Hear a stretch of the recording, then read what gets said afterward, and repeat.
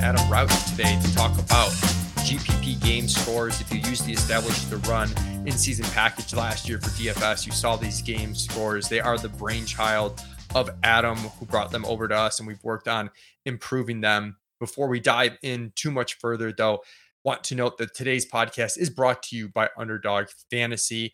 They still have their Best Ball Mania 3 contest going on, $2 million to first, $1 million to second place over there. So some insane prize pools, and they're going to match your first deposit up to $100 if you use promo code ETR. It's also a phenomenal way to get ready for your home league draft. It's home league draft season. So if you want to prep, don't do a free mock draft.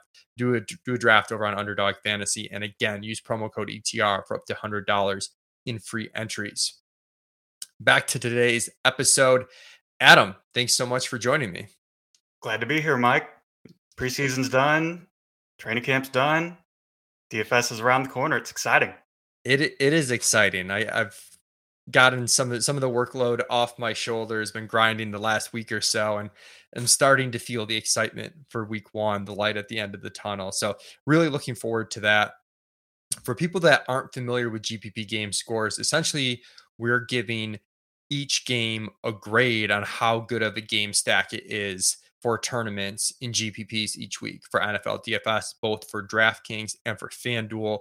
I'll quickly bring up an example if you're watching on the YouTube. I'll bring this up again later, but I just want you to see it. All the scores are relative to one another. So there's no like one score that in a vacuum means good or bad. It's just they're all ranked relative to one another. And we'll get more into the methodology, but why this is important is because game stacking is one of the most important aspects of NFL DFS tournaments. There's going to be some weeks where maybe you're going to be heavier game stacks. Some weeks you're going to be lighter, but overall, Adam Levitan is going to release an article looking at the Millie Maker. And what he found is the highest leverage roster construction attack. So teams that are finishing at the top versus what the rest of the field is doing are double stacks. The teams that finish in the top 100 in the Millie Maker are double stacking at a higher rate than the rest of the field. They're also bringing it back with an opponent at a higher rate than the rest of the field. Essentially, they are game stacking more than the rest of the field. You don't have to do that to win, but it's your best leverage point. That's what we're looking for, is leverage. And if you want to get even more granular, it's wide receivers. So understanding the importance of game stacking, how did you develop GPP game scores in the first place, Adam? It started honestly in 2020, way back during the middle of the pandemic, and I think I'm more of a hand builder myself as far as building DFS lineups. So what I often ran into when if you're building 5 to 7 or 7 to 10 lineups each week is, hey, there's so many games on a main slate. You can make an argument for 80% of them why they could be good game environments to attack in a GPP. So I would often run into a hurdle of what I called lineup block, whereas, I could identify 2 to 3 games that looked good and I could build a couple lineups around that. But, you don't want to go too heavy. You want to balance your exposures appropriately. And so my biggest thing was trying to figure out what are the key variables that we can look at and how can we take those variables and put it into kind of a simplified visual to help identify the best game stacking environments. And it started pretty elementary as far as the math was concerned, but it's kind of developed over the last couple of years and still going strong today now with ETR's projections. Yeah, and I don't think you need anything too crazy on the math side. Essentially, what we're looking for is an objective, quick snapshot to tell us what are the best games to stack. And you mentioned it's tough to figure out the variables. It's also was tough when you brought this to us, and we've been tweaking it, over the past year or two to try and get it in the best shape possible. Essentially, we want this to be predictive of where the most leverage is for a game stack. Like, we're looking for leverage.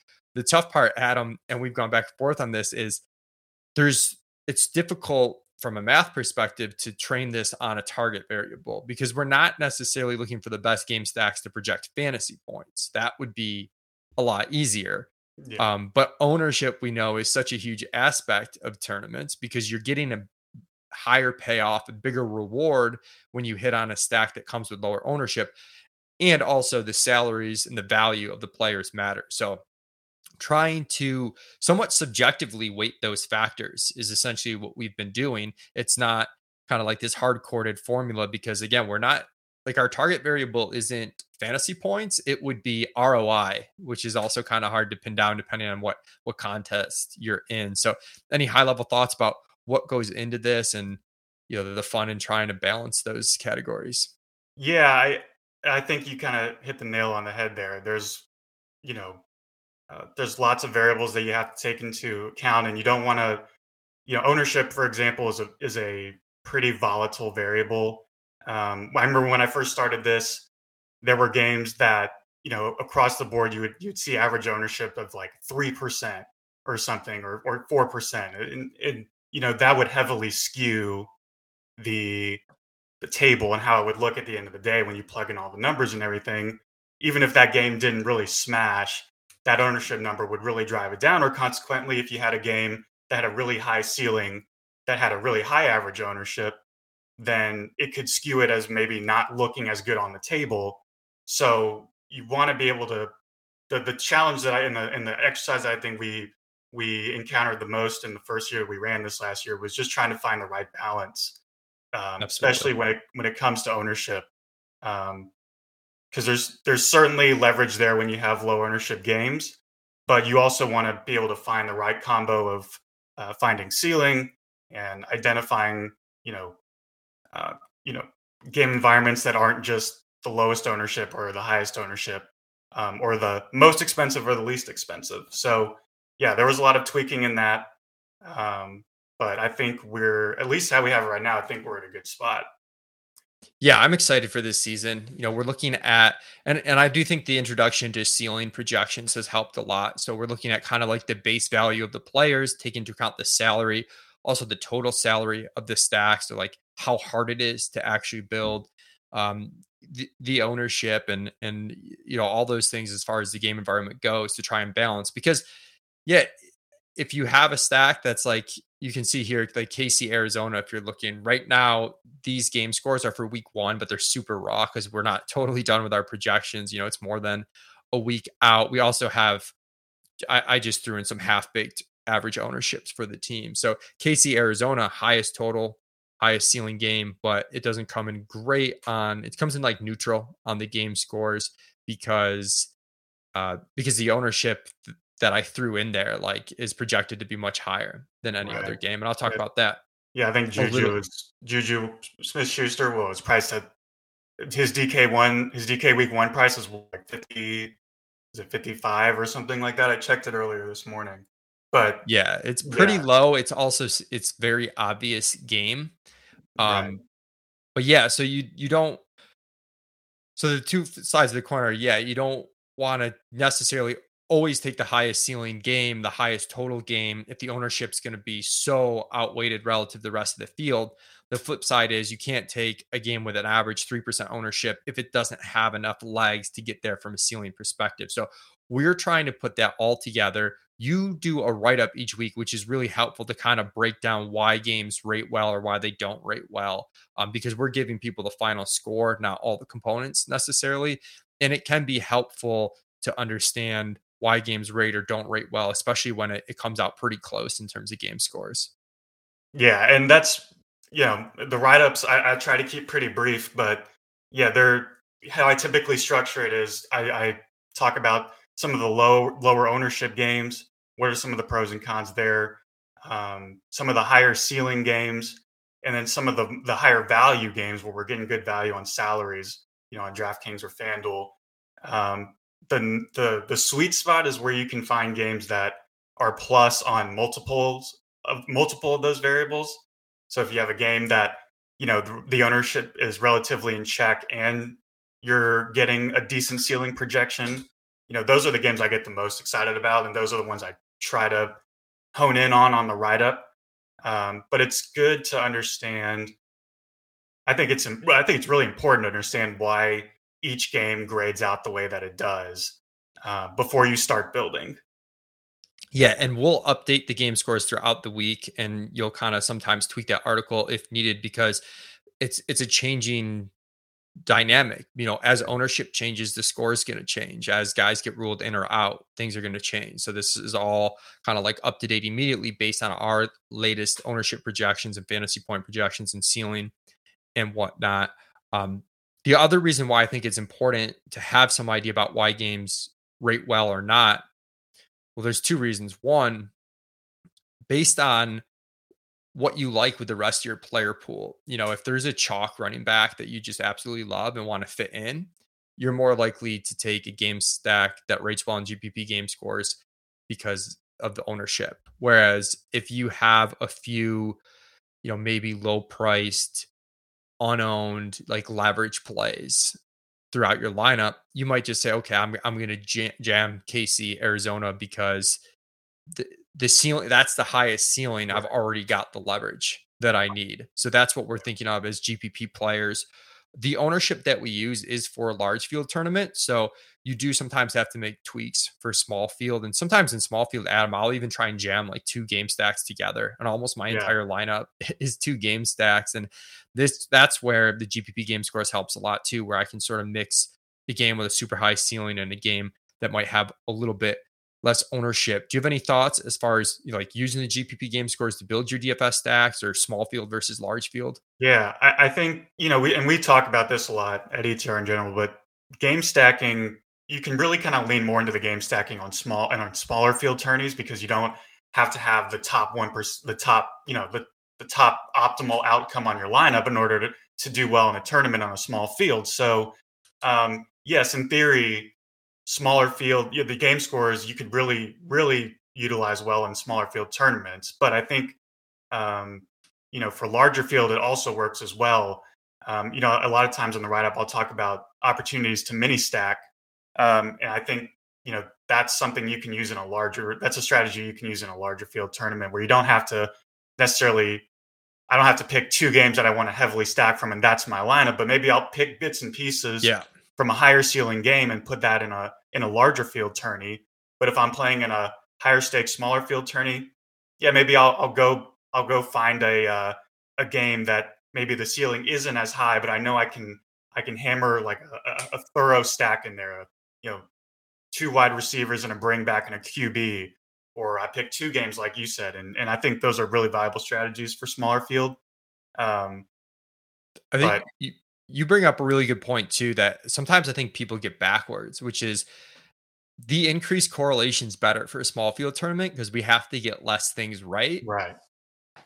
It reaches a diminishing point of returns in a large field where it actually reduces your ceiling because 2 pass catchers on the same team, they're positively correlated in general, but like their 99th percentile outcomes probably aren't because you want one guy to have, an alpha game. So sometimes in small field, I'll go beyond the double stack and 1 bring back. Like if the value is there, I won the Thunderdome 1 week with, I believe it was a triple stack with 2 bringbacks. Like that's extreme. That doesn't usually happen. That's usually only if there's some sort of injury and you've got multiple low price players. But I think it was a week where I was able to double stack Kansas City, Mahomes, Tyreek Hill, and Travis Kelce and bring it back with 2 mega cheap Jets because they had an injury. And so there was a lot of volume for like these 3K wide receivers on DraftKings. So I think they get that wrong sometimes, the field.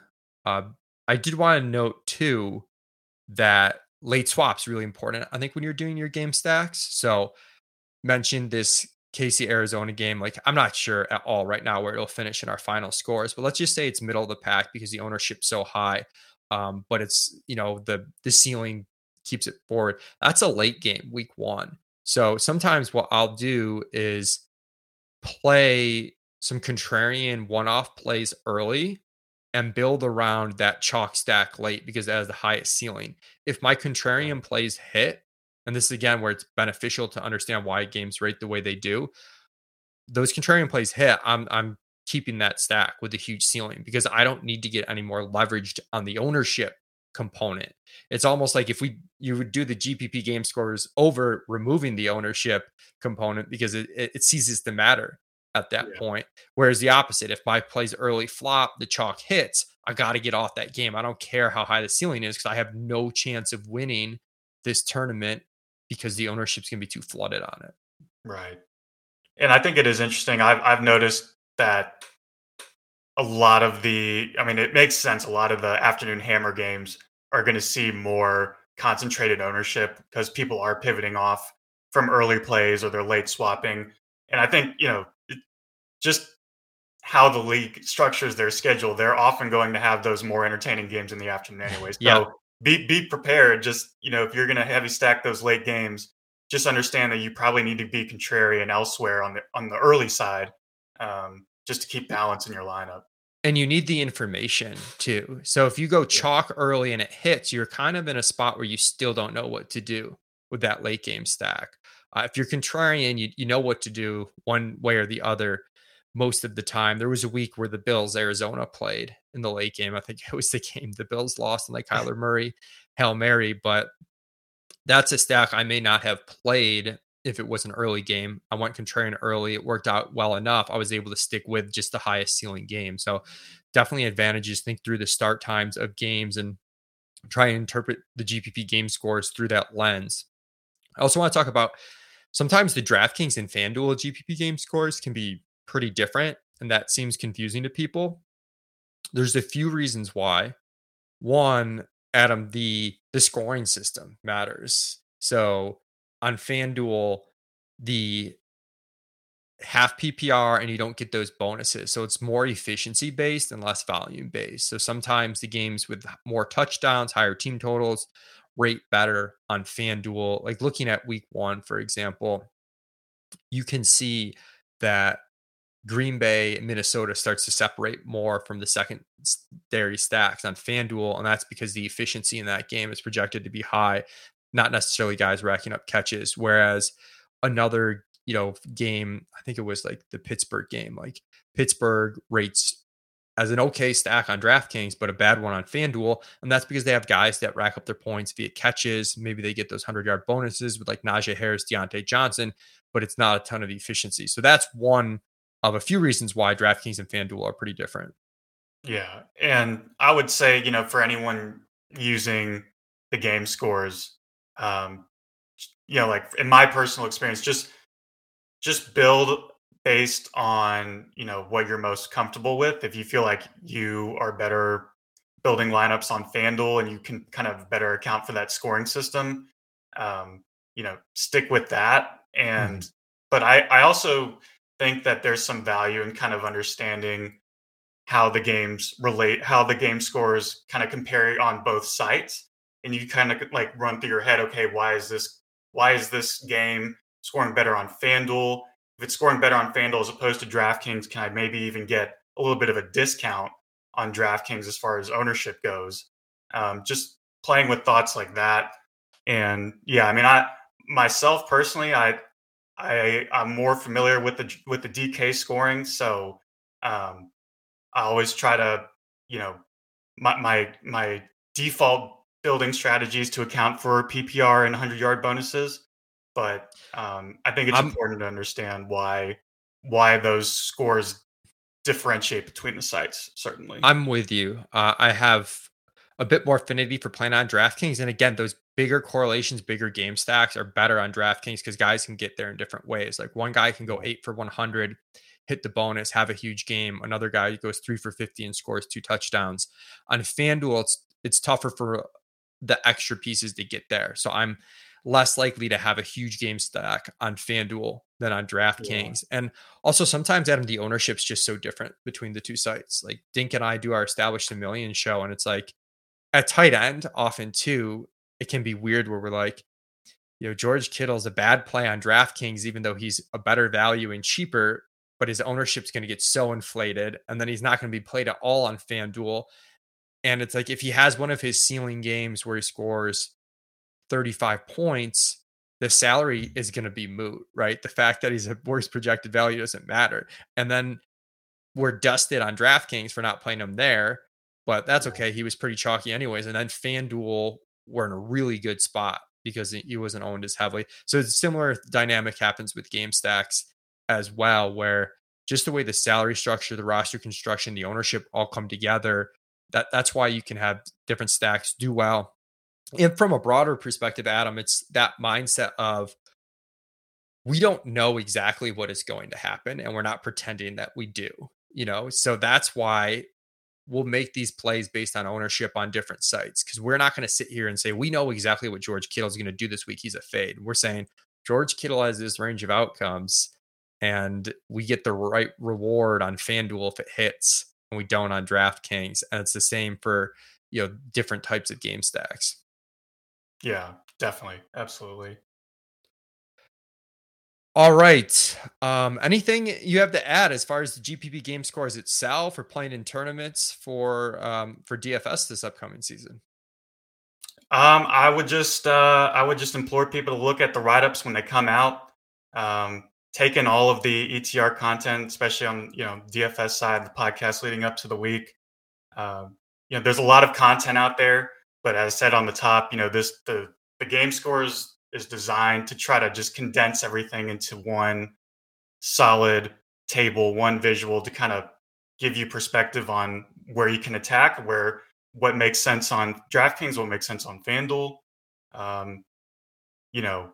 depending on what tournament you're playing. So, I would say just kind of take everything into account and make, your best informed decisions. But, one thing I'll relay, and I've told you this in our previous discussions, was that I don't want people to use the game scores as like a Bible, a tell all be all of like of which games to stack. Like if you see, Kansas City, Arizona, for instance, we just talked about for week 1, if that's the top game score for some reason, or if Green Bay, Minnesota is the top 2 game scores, I don't necessarily want people to just target those individual games, but use the table as a guide to kind of say, okay, why are those 2 games at the top? Maybe I'll concentrate a little bit more exposure on those 2 games, but I want to mix in some other games kind of in the middle of the table as well that look intriguing. So that's another general message I want to get out to the people before they start building this year. And I love when I'm surprised, like one way or the other, on how the game scores spit out. So maybe a game like KC Arizona doesn't rate as well as I expect. And as you dig in, there is some nuance here. Like we're looking at the average ownership of that game, but maybe there's a couple plays that are projected for low ownership, and you can still get exposure to the ceiling of the game without having the penalty of the ownership. So understanding how they work, reading those write-ups, super important. I'm really excited for the season to play some more tournament lineups. But yeah, Adam, thank you so much for bringing game scores to ETR. And Adam is also a member of our research team. So we'll continue to try and improve the game scores where we can. But like we said, I think they're in a pretty good shape, and excited for week 1. Can't wait for it, Mike. Yeah, I know. I'm going to be out in Vegas for the Bills game. I'm drafting some fantasy teams out in Vegas week 1. So I'm flying back before the main slate over the weekend, but I'll be out there when the Bills play the Rams. So that'll be exciting. No GPP game score for that one, since it's a one-off game, not on the main slate. But that KC Arizona game already sticking out like a really fun discussion to have. Nick and I will have established $1 million for you week 1, and we'll definitely use the GPP game scores to help us cover that. All right, thank you for tuning in, everyone. Really excited for week 1. Hope you are too. Best of luck this season.